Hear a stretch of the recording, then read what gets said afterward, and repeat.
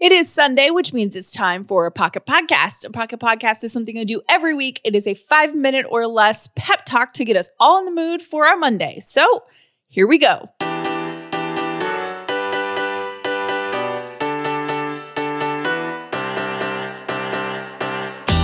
The upside means living in gratitude, finding the positive in every experience, and helping other people do the same.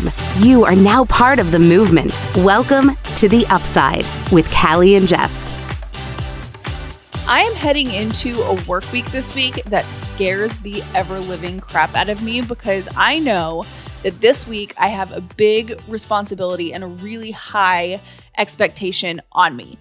So I'm feeling a little insecure. I'm feeling a little nervous, but here's what you need to know going into the week. You're not standing where you are because you got there by chance, because you're lucky, because somebody just snapped their fingers and put you there.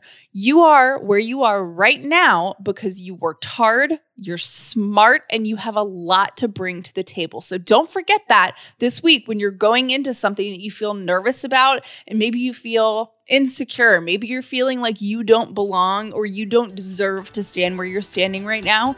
Yes, you do. You got this.